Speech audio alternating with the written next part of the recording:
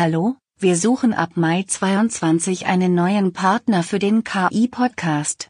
Bei Interesse einfach bei Robert oder Peter melden. Und jetzt viel Vergnügen beim Zuhören.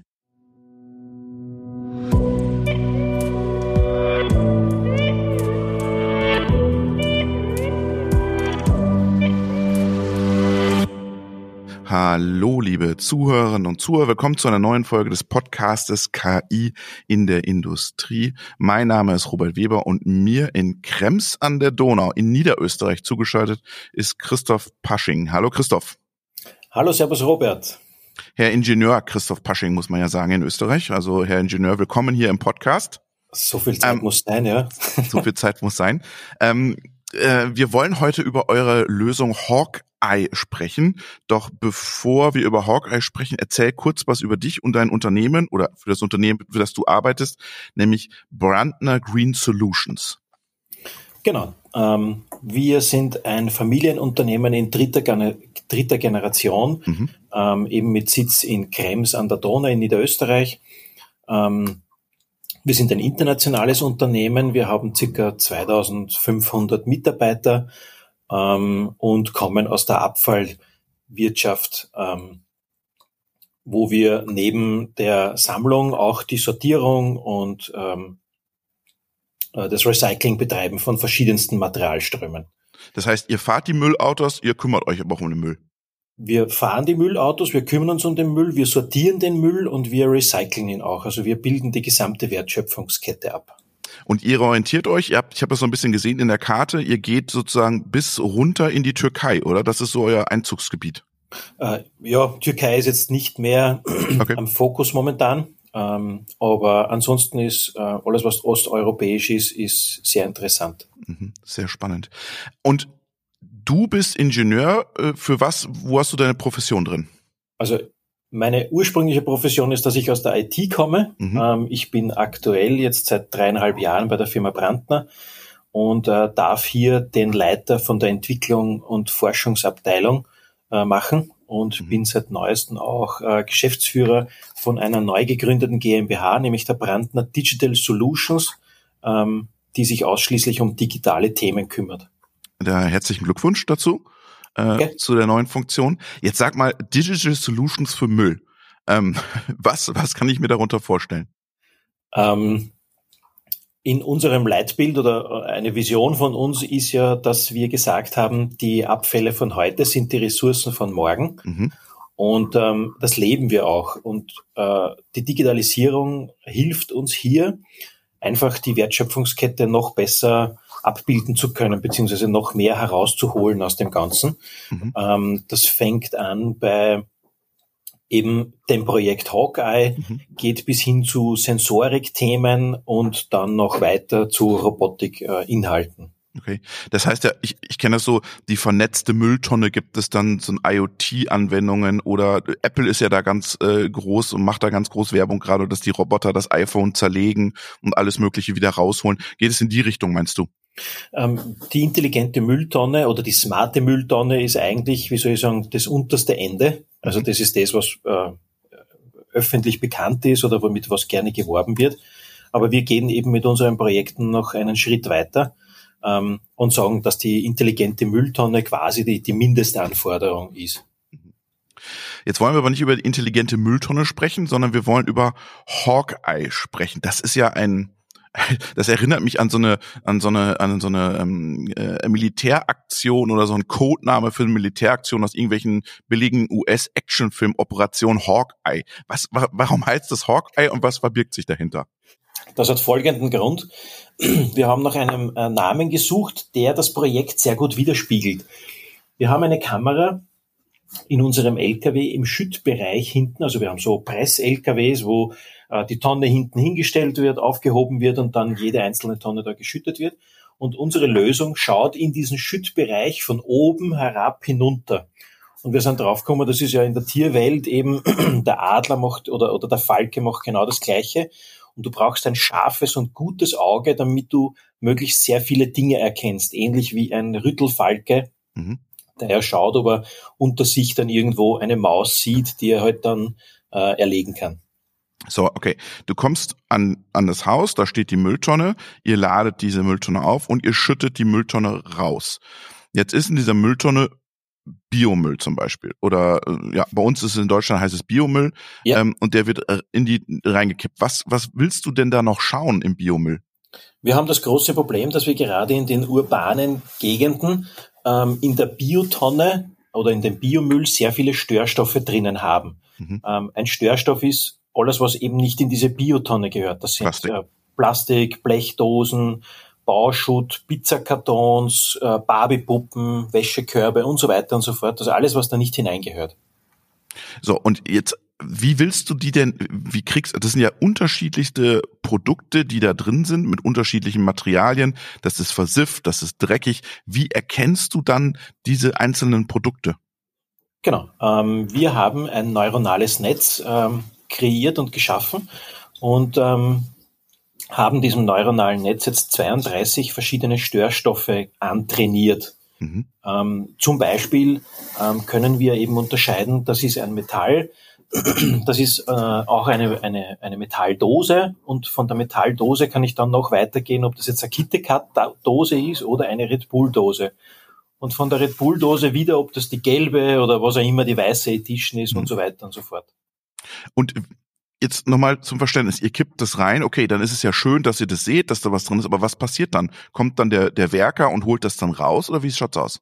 Nein, das ist eben nicht möglich. Also wir haben eine Lösung suchen müssen, die unseren Prozess des Sammelns jetzt nicht zu stark irgendwie verzögert. Wir haben ca. 700 Schüttungen für eine Tour, also pro LKW, pro Tag. Mhm. Da werden 700 Tonnen geschüttet. Und wir können jede Tonne eben mit einer Schulnote bemessen, von 1 bis 5. In Österreich ist das 5 das Schlechteste, 1 das Beste. Mhm. Und ich habe 2 Biologen in meinem Team und wenn diese 2 Biologen halt mir sagen, in welcher Matrix ein gewisser Stoff schlecht oder gut ist, dann können wir eben diese Schulnote vergeben. Zum Beispiel oder zur Erklärung, eine PET-Flasche an sich ist jetzt natürlich ein Störstoff, aber nicht so gefährlich wie eine Autobatterie. Mhm. Eine Autobatterie hat Schwermetalle und so weiter und so fort. Also in diesem Vergleich wäre die PET-Flasche jetzt nicht so schlimm. Mhm. Finde ich aber in einer Tonne 10 PET-Flaschen, dann ist auch die Anzahl wiederum, wirkt sich dann auf diese Schulnote aus. Mhm. Und alle diese Einzelschüttungen haben jetzt eine Einzelnote und über dem LKW schwebt mehr oder weniger eine virtuelle Durchschnittsnote. Mhm. Und wenn der LKW dann eben von 1 bis 5 seine gesamte Tour bewertet wird, dann sagen wir, wenn du einen 1er hast, dann darfst du in unser Kompostwerk fahren und darfst deine Ladung direkt in der Produktion abladen. Mhm. Bist du ein 5er, ist da so schlechtes Material drinnen, oder auch teilweise gefährliches, dass du direkt in eine Deponie oder zu einer Verbrennungsanlage live umgeroutet wirst. Okay. Das heißt, aber ihr sucht es dann nicht mehr raus? Alles, was Note 2 bis 4 ist, wird dann nachher noch zu unserer Produktion geführt und dort durchläuft es dann verschiedene Selektionsprozesse wie ein Windsichter oder ein Rüttelsieb und so weiter und so fort. Also da, wenn eine 2 und eine 4 ist, dann geht's nochmal in die Kontrolle, bei der 5 direkt in die Verbrennung und bei der 1 darfst du ausladen. Genau, ja. Jetzt hast du gerade gesagt, du hast ein neuronales Netz genommen. Warum, also du hast jetzt gesagt, wie viel hast du? 30 Stoffe, oder? 32, ja. 32. Warum brauchst du für 32 Stoffe ein neuronales Netz, um das anzutrainieren? Weil du mit Werkzeugen wie einer Computer Vision nicht mehr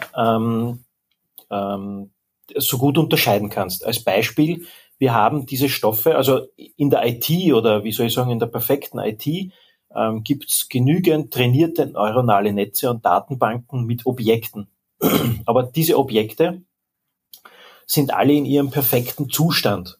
Das heißt, es gibt einen Ball, einen Fußball, eine Dose, ein Glas, eine Vase, das gibt's alles super. Aber dadurch, dass wir in der Abfallwirtschaft sind, haben wir meistens eben diese perfekten Zustände von Gegenständen nicht. Wir haben alles andere. Wir haben kaputte PET-Flaschen, zerdrückte, auch nur Teile von PET-Flaschen und so weiter und so fort. Und diese Dinge kannst du mit einer Computer-Vision-Lösung nicht mehr abbilden. Da brauchst du ein neuronales Netz und eine KI im Hintergrund, die du eben antrainierst. Und wir brauchen circa pro Objekt zwischen 17 und 100 Fotos, bis unser neuronales Netz dieses Objekt oder diesen Gegenstand mit einer 70-prozentigen Wahrscheinlichkeit erkennt im Abfallstrom. Reichen dir die 70%? Die 70% sind noch nicht das Ende der Fahnenstange. Sie reichen uns momentan jetzt einmal, damit wir eben erweiterte Prototypen in unserer Flotte betreiben können. Aber wir versuchen natürlich diesen Wert durch das Training von mehr Bildern immer weiter hochzutreiben. Dieses Training von Mehrbildern, bist du dann zu deinen Werkern gegangen oder zu deinen Mitarbeitern in der Anlage gegangen und gesagt, erzählt mal, fällt hier am meisten raus, haben wir Erfahrungswerte, und dann habt ihr gesagt, okay, wir fangen mit PET-Flaschen an, wir nehmen dann Zigarettenstummel, wir nehmen dann Blechdosen, wir nehmen die Red Bull-Dose und dann trainieren wir es an, oder habt ihr auf dieses Domänenwissen aufgebaut? Wir haben auf das Domänenwissen aufgebaut, das ist natürlich unser Vorteil, dadurch, dass ich alles im Haus habe, bin ich da nicht auf externes Wissen angewiesen. Wir sind aber da ganz auch pragmatisch vorgegangen, indem wir einfach halt Fotos jetzt da von diesen Schüttkegeln gemacht haben im LKW. Und ich habe 2 junge Mitarbeiter und das sind meine KI-Trainer und die haben sich hingesetzt und haben einfach nebenbei angefangen halt zu schauen, was sind die häufigsten Stoffe. Und nach denen haben wir dann auch die Einteilung auch gemacht. Das neuronale Netz, du wirst ja nie rausfinden, warum es so entschieden hat. Das ist ja mal so ein bisschen das Problem bei dem neuronalen Netz. Hemmt dich das in deiner Anwendung? Nein, gar nicht. Ich muss sogar gestehen, dass wir extremstens überrascht sind, dass die Lösung, die wir da gebildet haben, weil, so wie du richtig sagst, es ist das neuronale Netz, es ist nicht immer so, wie soll ich sagen, so transparent und nachvollziehbar. Ja. Wir sind extremstens überrascht, wie gut das funktioniert, wie gut unsere Lösung funktioniert. Das heißt, du musst es ja auch immer wieder nachtrainieren mit neuen Stoffen, oder? Wir trainieren jetzt laufend neue Stoffe nach und sind jetzt auch in einer Phase drinnen, wo wir ein prämaschinelles Lernen halt machen. Das heißt, in der Nacht schalten wir die KI auf Lernmodus, wenn man es jetzt so sagt, und sie versucht, das vorher Gelernte selber anzuwenden auf neue Fotos. Also vorher haben wir der KI beigebracht, 2 + 2 ist 4.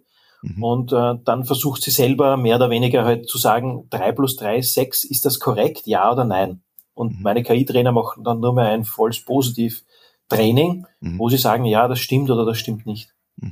Jetzt würde mich interessieren, lass uns mal über die Technik im Wagen sprechen. Du hast jetzt das trainierte Modell und du spielst das oben auf die Computer Vision an.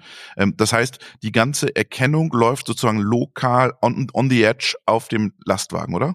Nein, das läuft in der Cloud. Also wir haben vor Ort wirklich nur ein Handy mit einer selbstprogrammierten App, die macht die Fotos und schickt es dann via API an ein programmiertes Cloud-Service, wo dann spezielle Datenbanken, Data Warehouses und KI-Rechner, also hardwaremäßig, dann diese Daten berechnen. Moment, welche Rolle spielt jetzt das Handy? Weil du schüttest ja und da ist das Hawkeye ja oben im Wagen drin, oder? Genau, ja. Das Hawkeye ist oben im Wagen drinnen. Das Handy hat jetzt eine nicht so wichtige Funktion. Okay. Es macht mehr oder weniger nur die Fotos, tut die lokal zwischenspeichern und wenn es einen Handyempfang gibt oder einen WLAN-Empfang, dann werden diese Fotos in Echtzeit natürlich dann weiter transportiert. Aber die App wäre auch offline fähig, falls wir in ein Gebiet kommen, wo es halt gerade keinen Empfang gibt.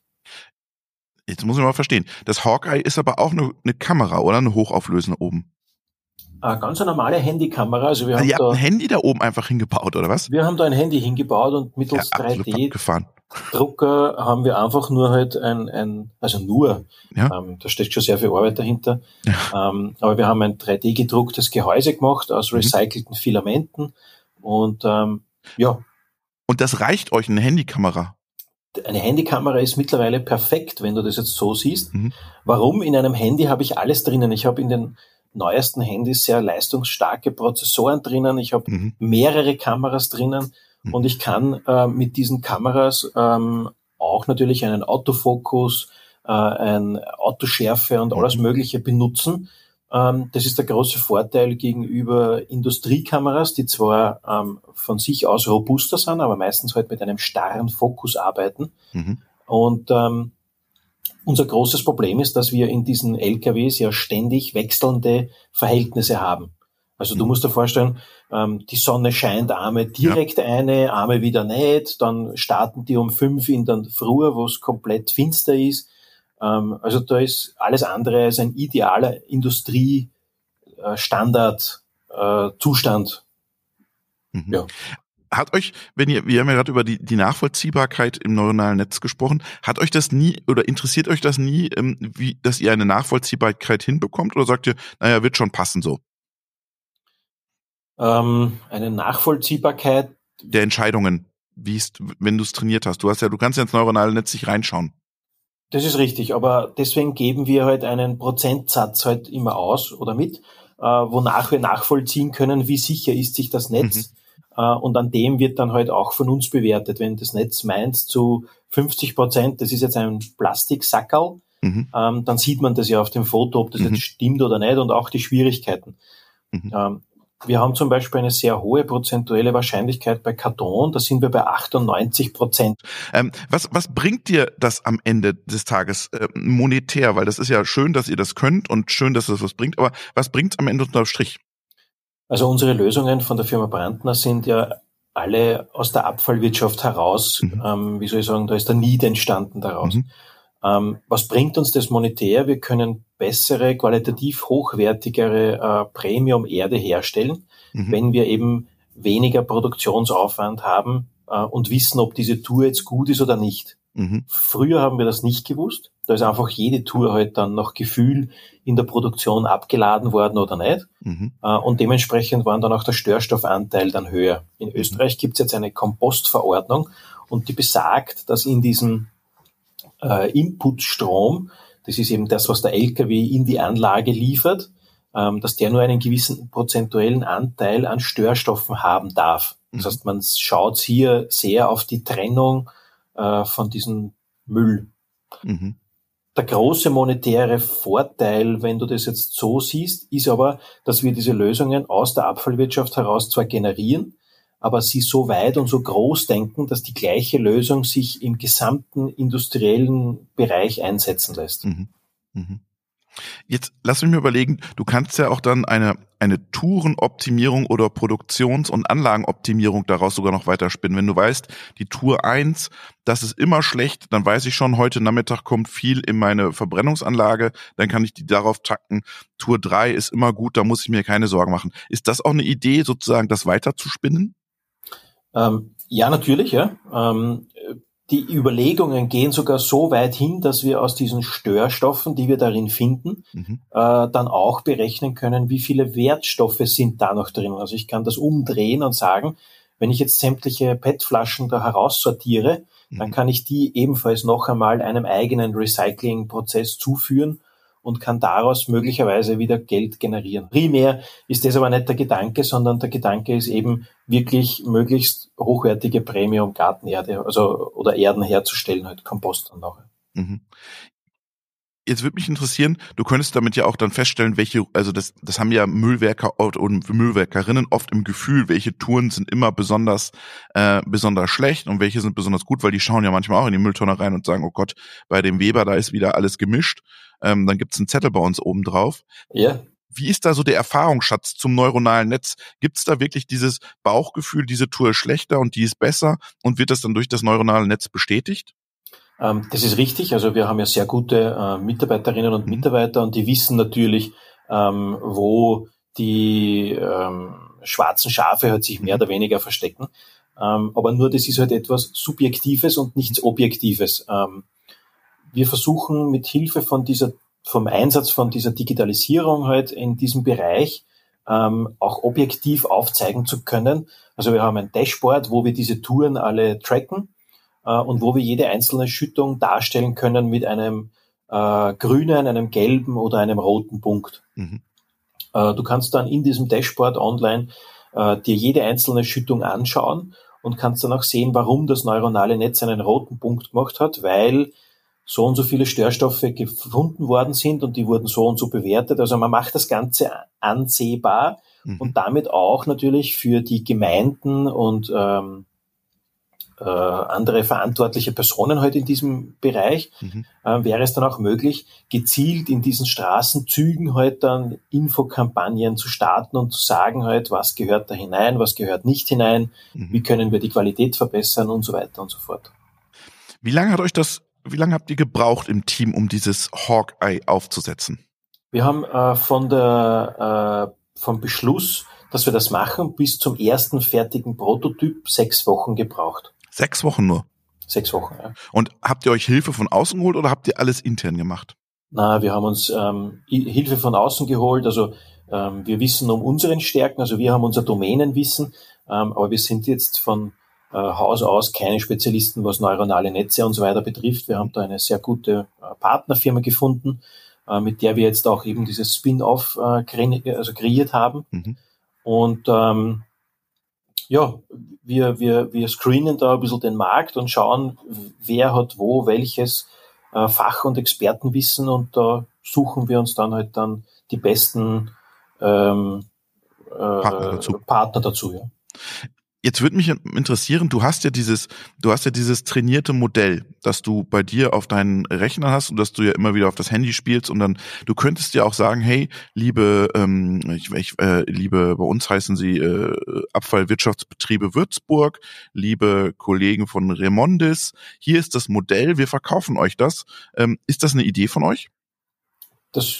Wir sind sehr daran bestrebt, dass wir diesen Störstoffscanner, also dieses Hawkeye, wenn man das jetzt als Produkt mehr oder weniger sieht, dass wir das natürlich als Möglichkeit auch monetär verwerten wollen. Ja. Also jetzt hardware-seitig stelle ich mir das jetzt nicht als besonders schwer vor, aber das Modell wäre super, weil es ja schon vortrainiert ist. Richtig, ja. Und vor allem ständig weiter trainiert wird von uns. Also wir bleiben ja nicht bei 32 Stoffen stehen, sondern es wird immer wieder weiter antrainiert.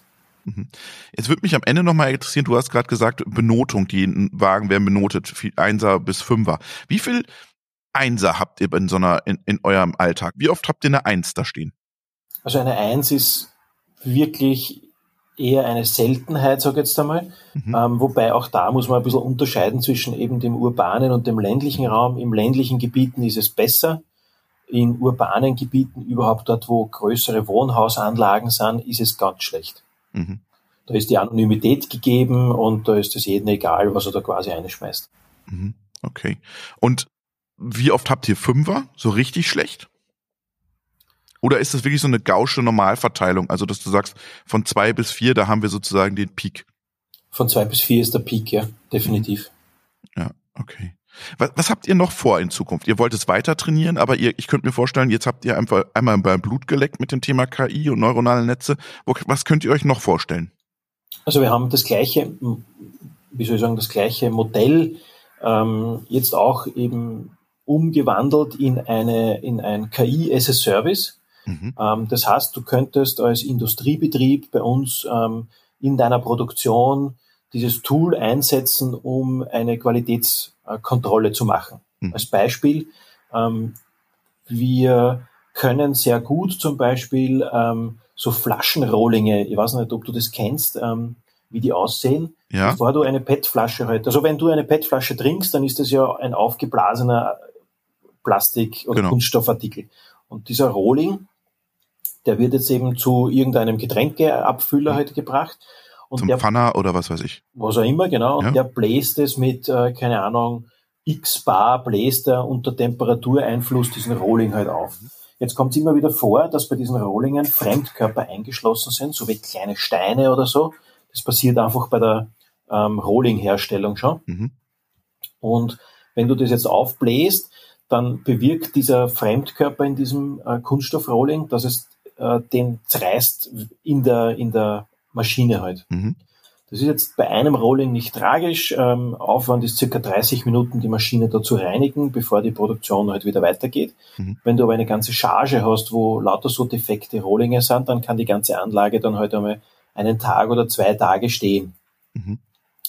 Wir können jetzt mit unserer Lösung ganz einfach, wir können mit unserer App 30 Bilder pro Sekunde machen in so einem Burst-Mode. Und diese Fotos werden alle dann eben in Echtzeit analysiert mit der entsprechenden Hardware dahinter. und wir können einen Ausschussautomaten mittlerweile schon ansteuern. Okay. Und wir können somit helfen, diese Rohlinge in Echtzeit ausschießen zu lassen, sodass es eben nicht zu solchen Verstopfungen dann nachher kommt, indem wir diesen Fremdkörper schon vorher detektieren. Mhm. Und kaufen die euch das schon ab? Habt ihr schon einen Referenzkunden? Seid ihr da schon mit dem Gespräch oder ist das nur ein Plan von euch? Na, wir haben ganz konkrete Angebote bereits draußen. Wir haben aber erst jetzt im November unsere GmbH gegründet und deswegen ist es jetzt mit Stand heute noch ist noch kein Kunde, der jetzt unterschrieben hat. Christoph, ich finde das eine ganz tolle Anwendung. Mich hat das fasziniert, vor allem, dass ihr das auch mit dem Handy macht und dass ihr euch einem Problem widmet, das uns allen bekannt ist, aber nur wenige Leute sich wirklich dann drum kümmern und sozusagen diese Arbeiten des Werkers, dass er reinschauen muss und durchwühlen muss, passt das alles im Prinzip automatisiert, digitalisiert. Ein tolles Beispiel aus Österreich. Vielen Dank, Christoph, dass du uns ein bisschen Einblick gegeben hast in das, was ihr getan habt.